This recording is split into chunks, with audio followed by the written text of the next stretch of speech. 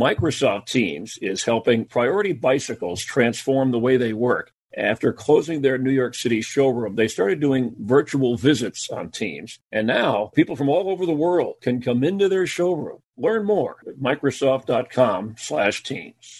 He's covered the big events and talked to the biggest names in sports for more than 3 decades. Breeze, end zone. He hit it. 500 career touchdown passes. From Super Bowls to the World Series, he's been there, he'll be there, and he's here now for CMI, the Chris Myers Interview.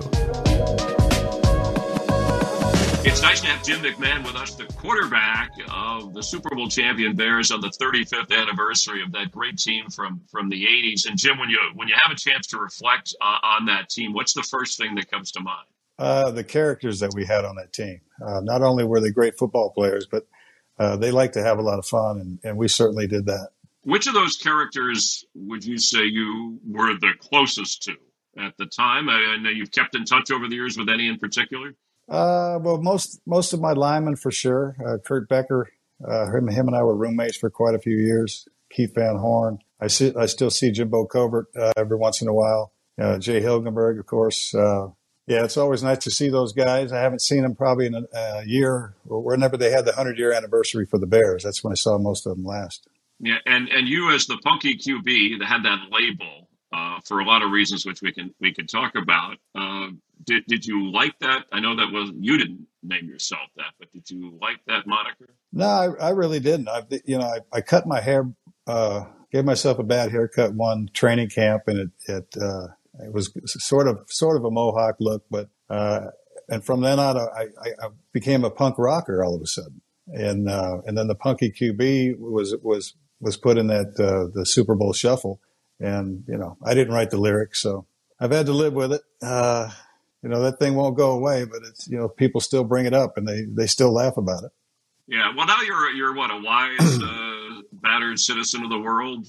Is that how we would describe the Jim McMahon of today? Well, yeah, I'll be 62 this year, so yeah, I'm feeling pretty old. And like I said, I'm going to need foot surgery here soon. I thought I was done with my surgeries, but I guess not. How many have you had? Yeah, I'm just. This will be 19, I believe, 19 or 20. 19 surgeries. Wow, and you're still golfing. Still, well, I'm out there. I wouldn't call it golf the way it is right now. It sucks, but still enjoy being out there. It's good. Sometimes you have barefoot, sometimes in sandals. Let's go back to the characters of that team. I guess we like to use the word chemistry in sports, and we can go through. So how would you describe that with that particular team? Well, it was actually 2 different teams. That we had. There was an offense and there was a defense. Buddy Ryan ran the defense, Ditka ran the offense, and it was pretty much. It wasn't a whole lot of fun during practice. I mean, we were in pads every day. We had every situation was a live situation. So we basically played, 4 games a week. We played Wednesday, Thursday, Friday against our defense, and then we'd have to play on Sunday. And it was not a lot of fun. And, we'd beat the hell out of each other in practice. It's amazing we won so many games after beating each other up for, the 7 years that I was there. So was it almost more fun on Sunday when you weren't beating each other up, when you got to beat somebody else up? Yeah, Sunday was actually, the easy day of the week. Most of those teams didn't want to face our defense, and we had to face them every day. Like I said, three times a week. And Friday was our goal line and short yardage scrimmage, live scrimmage. And there was always fights. I mean, our practices lasted over 3 hours because they were fighting pretty much every play. And so the defensive guys would yell to Buddy, "Hey, they're cutting us." Buddy'd say, "Well, do they cut you in the game?" "Yeah." "Then deal with it." That's the kind of attitude that they had. Were you more comfortable with Buddy Ryan than Mike Ditka? I got along with both of them. Up to a certain point. Buddy always treated me well. He was not a big fan of offensive football players, but he always treated me well. I think because he had coached with a coach that I had at Brigham Young by the name of Doug Scoville. And I think those two had coached somewhere, and Doug called him and said, "Look, this guy can play." And And Buddy had always, like I said, from day one, treated me good. And when I left Chicago, I was in San Diego. We played the Eagles. I saw Buddy before the game, and we ended up beating them that day. And so the very next year, he calls me and said, "Hey, if you can beat our defense, come play for me." So that's where I ended up for the next 3 years, was in Philly, but only one of them with Buddy. And then I joined Buddy again in '94 here in Arizona with the Cardinals. And it was another brutal year, but I knew when I was out here playing that this is the place I wanted to live when I was done, because the weather, the humidity. There is no humidity. We're getting a little bit now, but the warm weather on this body feels a hell of a lot better than the humidity and the cold. Yeah, a body after 19 surgeries. I do want to go back that Bears team. Is that, would you say, and I know it's coming from you, that the best team ever in NFL history for one season? Now, we know the Dolphins had a perfect season in a Super Bowl year, but some can argue about dominance. But what's your thought on that? Well, I think we were pretty good for that 4-year stretch. We went to 3 NFC championship games in 5 years. People forget that the year after we won the Super Bowl, we were 14-2. It wasn't like we fell off the earth. We just unfortunately had really bad days in the playoffs at home. We had home field advantage 4 straight years and just didn't get it done. And that's pretty sad. And I attribute that to being tired towards the end of the season. Like I said, after beating each other up for, from training camp all the way through the season, I mean, that takes its toll, and then you got to get on the line and run 100-yard sprints until, Mike gets tired of blowing the whistle. And so, I think we just got tired towards the end there, the end of the time of mine in Chicago. Yeah, interesting that you would think of. That's what I think great players do, or athletes, coaches. They think of the ones that got away. They should have won more. But in that singular season, you had at least the reputation of, when Ditka would call one thing, you would go with what you felt. Let's just say you didn't go with the play that was called necessarily. How accurate? How often did that happen? Depended on the games. Sometimes a lot, sometimes hardly at all. I didn't do it just to change a play to piss him off. That's what he thought I was doing.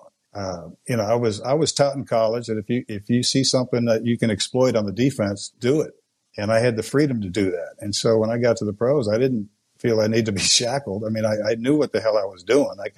I could figure out defenses. That wasn't the tough problem. The problem was the offensive line at the time was, when I first got there, was not real good. And so, it took a while to, get that line shored up. And then, we were pretty damn good from 84 to 88. We were pretty good. Was there a situation in that Super Bowl season where you wanted to get Walter Payton or help him get a 100-yard game? I think he was going for his 9th straight, maybe, if I have this right, and pass plays were called. But you made it a point that, hey, but we're going to get it to Walter so he can get. And was that against the Dolphins? Right. It was the Monday night game that we lost. I was informed like the night before the game that I wasn't starting, and that kind of irritated me because I had practiced. I missed one day of practice. I had sprained my ankle the week before, so I missed, I think, Wednesday. I practiced Thursday, Friday, Saturday, and then we get down to Miami. We were out, Saturday night, just doing the, your pregame stuff, and he tells me I'm not going to play. And I'm like, what? Why? He goes, oh, because you missed Wednesday's practice. I said, oh, okay, no problem. I didn't really care at this point. We're already 12-0. We're in the playoffs. We have home field advantage. We're in Miami. So I'm thinking, it's late. It's in December. So I'm going to go enjoy Miami, and which I did. But the next night, I knew I wasn't going to play, and he made that clear. So I said, okay, I'm not going to bother him like I did, earlier in the season up in Minnesota. Where I just bugged the hell out of him until he finally put me in. But I didn't say a word to him that night. And things just were not going right for us that night. We had balls bouncing off our guys' heads, going for touchdowns. And we got down early, and we started to throw the ball. And, we were not a throwing football team. And I think they had the worst rush defense in the league that year. And so I think if Walter Purdy could have ran for over 300 yards, I think, that night, if they'd have just fed him the ball. But so my goal was to get him his record. And, I was just trying to, keep track in my head kind of, how many yards he had And then all of a sudden, about 6 minutes to go, Ditka decides to put me in the game. And at first I was like, no, you told me I'm not playing. He says, get your ass in the game. So when I was getting ready to go in the game, I'm thinking he's got between 75, 80 yards, something like that. And so Ditka grabs me and says, all right, this is what we're going to do. And he gives me a pass play. And so I get into the huddle. I said, look, boys, I said, this game doesn't mean a damn thing. I said, we're already in the playoffs. We have home field advantage. I said, let's get this man the record that he deserves. And they all looked at me and said, yeah, let's do it. And so as I was coming up to the line of scrimmage, I looked over at the sidelines, and he knows I didn't call that pass play. So he's screaming and yelling and throwing things. And I give it to Walter. I think he got, 10, 15 yards. They're only rushing 3 at this point, dropping 8. So there's a lot of running room. And so, but I didn't realize we had another timeout. So I had to go deal with Mike on the sidelines, and he's MFing me up and down. What are you doing? I told you that. I said, look, Mike, we're not a passing team. We don't have anything in our pass offense that gets us that many yards that we just got. And I said, now Walter only needs about maybe 10 yards for his record. And, he looked at me like I had lost my mind. And then he finally realized, oh yeah. We'll get him his record, but first we're going to do this. And so he gives me another pass play. And I get back in the huddle. I said, boys, it's really going to hit the fan now, but we're going to run this thing again. And they all just started laughing. They said, let's go. And I called another run to Walter. And now I look over, and he threw his clipboard, and I think he tried to throw his headset, but they're, stuck to his waist. So I think they bounced back and hit him. And I'm laughing as I'm giving the ball to Walter. And he got another 10, 12 yards, whatever it was. And I said, okay, now let's try to win the game. But he got his record, and, we weren't going to win that game anyway. Microsoft Teams is helping Priority Bicycles reinvent the way they work. When the pandemic hit, the bike shop had to close their New York City showroom. They found a way to reopen by doing virtual visits on Teams. Now, the team can meet with 2 or 3 times the number of customers than they could before. And now, people from all over the world can come into their showroom. Learn more about their story and others at Microsoft.com/Teams. The idea of a perfect season, or at least staying undefeated, that wasn't on your mind? Well, at that point, no. I mean, with 6 minutes to go, we're down 14. I mean, like I said, they're dropping 8 guys. We're not going to get a whole lot there's not a whole lot of things going on, but it would have been great to be undefeated, but winning the Super Bowl was the goal, and that's what we did. Right. And it was a great accomplishment with all those characters. So you're rebellious. You were kind of a rebellious guy anyway, right? Is that accurate, or no? Or did you become more rebellious in that role? Well, I don't know if it was rebellious or just questioning authority. Okay. Why is a certain way the right way to do things? Just because they've done it for 20, 30 years as their coaches, but there's certain things that I just didn't understand or didn't agree with, and so I would voice an opinion, or I'd say why, or just give them another way of looking at it, Right. So the characters you played with, any more unusual than any other? I mean, you had such an interesting, from the fridge. We talk about Coach Ditka, Buddy Ryan, Walter Payton, of course. You talk about your linemen. We go through the defense. Who was the craziest of the characters, other than you, on that 85 team? Oh, probably Steve McMichael. I mean, Steve was he was a great teammate, a lot of fun. I just heard some unfortunate news about him. I don't know if it's come out yet, so I'm not going to say anything, but just know my prayers are with him and his family right now. But he was probably the nuttiest guy that I've ever played with. He just he was out there. He was fun. Yeah. Well, and you and your personality. By the way, is there a quarterback today that reminds you at all of you, either the way you played or your style? I know it's a different era. Did anybody come to mind when you watched today? Well, I don't watch, so. Yeah, there's other things. There's other things to do. I've been out 24 years now, so I keep up with friends that are still coaching. Ron Rivera, another teammate of mine, is still coaching. Right. I think Leslie Fraser is still coaching. Andy Reid, who's done a hell of a job in KC, probably going to win it again. But Yeah, these are the guys I check the scores on ESPN like most people, and that's about it. If I'm happen to be sitting in a restaurant or a bar and there's a game on, I'll probably look at it a little bit. But it doesn't interest me anymore. Yeah, but the magnitude back then, before we had the kind of social media, television exposure to the degree we have today, that '85 Bears team. I mean, they had coaches on Saturday Night Live. You had the video.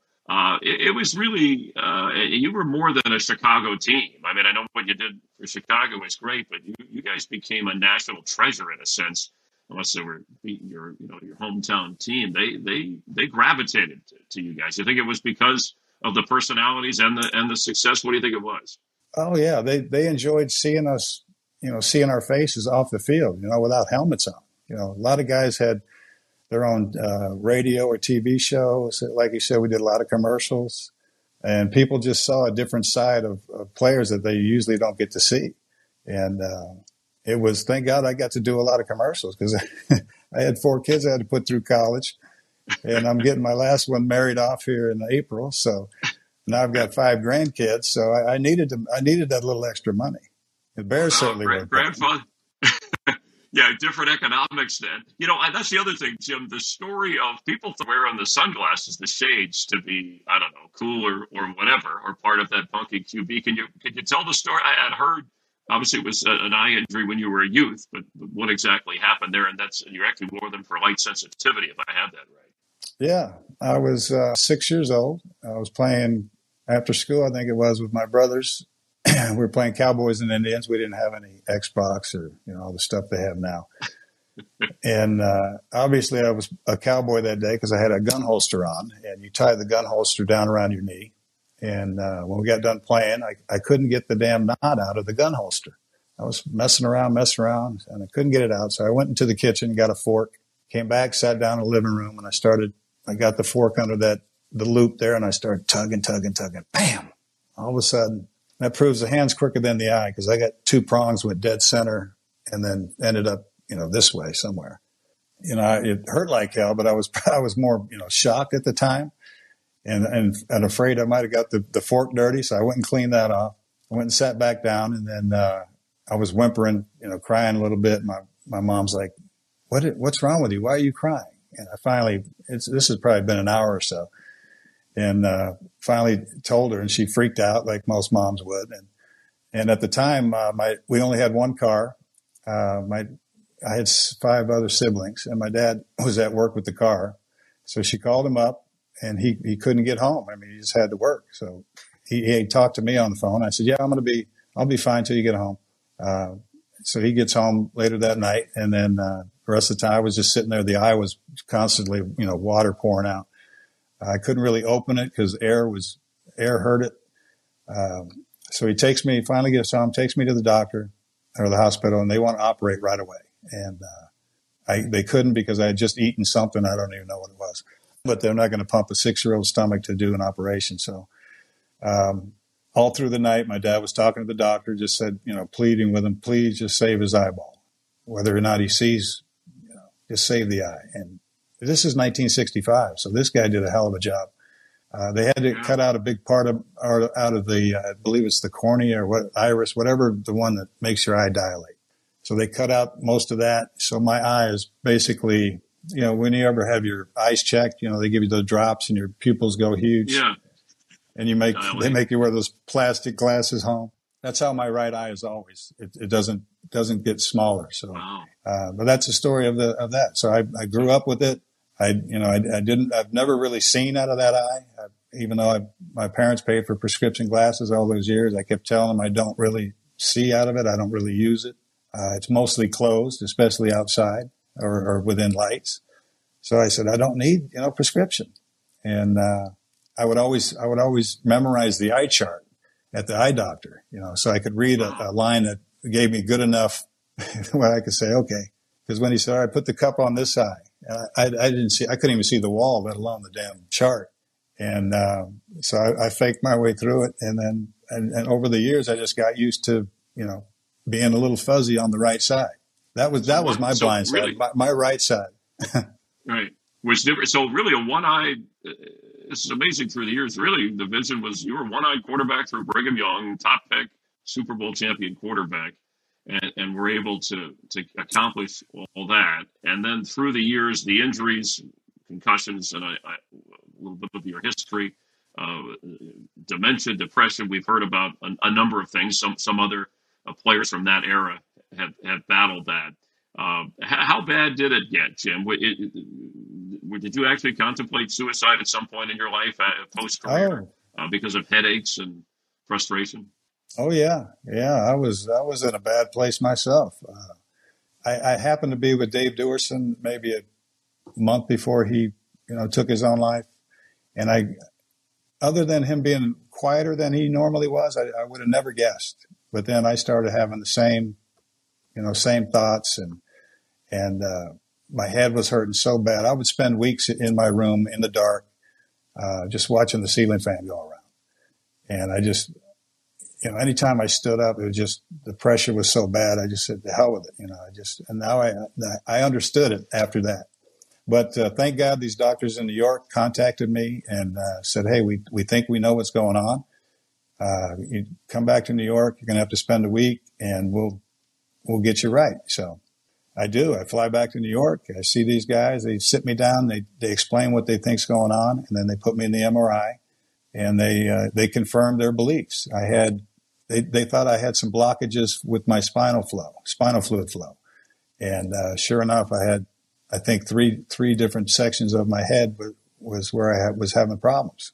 Your atlas bone is supposed to be perpendicular to your spine. Mine was pretty much straight up and down when they first looked at me. My C6 and 7 were cracked and compressed. That means I had a broken neck at some point in my career that, nobody said anything about. There was one other place somewhere in my neck or my head that was messed up. So they made a couple adjustments, and literally within minutes after they first did this, to me, I explained it like it felt like a toilet flushing. You just, the pressure just went from the top of my head just out of my body. And it was like unbelievable. And I told the doc, I said, dude, my eyes were kind of yellowish and jaundiced. I wasn't speaking, real well. And, everything kind of cleared up. And he goes, don't get too excited. He goes, it's probably not going to last because your muscles have been out of whack for so long that it's probably just going to yank it back in. He goes, that's why you're going to be here for a week. And sure enough, that night, sometime during the night, it slipped back to where it was, and I could barely even move. And so the next morning I get back to the office. They had to actually sedate me so they could do another adjustment on me. And it's not a manual adjustment. They don't take your head and shake it or anything. It takes me longer to lay on this chiropractic table and get into the right angle. And then they hit a button, and I don't know what this thing, whether it vibrates the bone into the right place, I don't know. But it seems to be working for me. I mean, that's the only thing that seems to help me. I have to go about every 3 months now. But, at least I have hope. At least I know what's wrong. And some doctors want to put a shunt in my brain and run the tube down in my stomach. I'm like, no, I don't want to deal with that. I can deal with what I have now because at least I know. And as soon as I started having headaches or, and any kind of problems with my head, I call him up, say, Doc, I'm on the way. And he's been great. All he wants to do is help people. So I've sent all my friends that are having problems to him. And I think he's finally going to start working with the NFL, doing some studies with them as well. And who's the doctor? His name is Scott Rosa. And he's out of, I see him in Albany, but where's his main room? Rock Hill, New York. Rock Hill, New York, Scott Rosa. I just on that subject, when facing those kind of, suicidal thoughts, depression again, now you come from an area of strength, of hope, and you obviously can deflect those to move forward. Oh yeah. Yeah. Like I said, at least now, the instant I start having these headaches, because I can go about 3 months fairly normal. And then all of a sudden, whether I sleep wrong or if I turn my head too quickly, or if somebody just kind of comes by and slaps you on the head, that can knock it out of whack. And so, yeah. But as soon as these problems start, with all this COVID last year, I mean, that was hell. I didn't get to see him for 9 months. And I went back, I think it was 2 months ago. He put me back in the MRI. He goes, I probably need a new one. And he goes, I'm glad I did. He goes, you're 30 degrees off the other way now. So, yeah, it's amazing what they do. And like I said, it makes me, go from, almost, like a zombie. I can't really speak or talk or sleep. We can say saved your life, right? Is that accurate? No doubt. Saved your life? He saved my life for sure. Yeah, and I mean, you seem to have. I mean, you've always been kind of candid and carefree, but this is encouraging that at least to this point. In fact, we have a couple of questions before we wrap. Give me 5. These are lighter questions where you fill in the blank and as easily as you can. So give me a shot with this before we let you go. So the first one, right. The wildest, strangest interaction I ever had with a fan was blank. So we'll keep this a little lighter. Was interaction with a fan. Oh boy, I can't even think of one. Like I said, it's been a long time.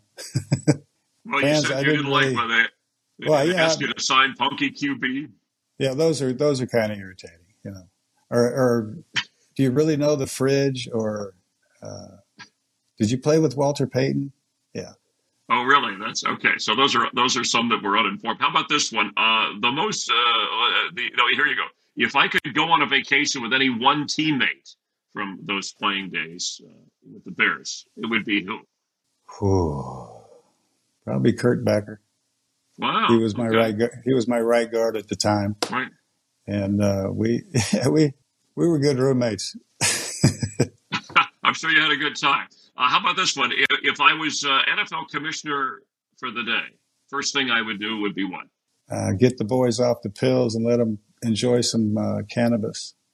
Okay, that's right. You are a proponent for marijuana. Have that. How about this one? The most unusual perk I ever got for being the quarterback of the Super Bowl winning Bears was blank. Probably meeting and being in Calvin Klein's apartment in New York. Oh, okay. All right. There's your style. How many in my career, final one, if I could change any one thing, it would be what? I would have had surgery right after the first game in 1986. Okay. That's when I first hurt my shoulder, and then I had problems all year long, not only with the team, with my doctors, with the coach, and here I was playing with an arm that was coming in and out of the socket every time I moved it, and I was very, very lucky to be able to play again after that season. Yeah.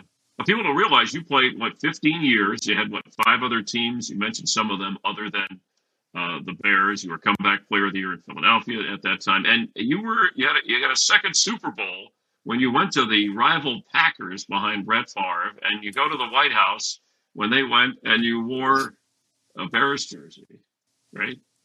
Right. Well, I explained to all my teammates. Well, we didn't when the Bears won.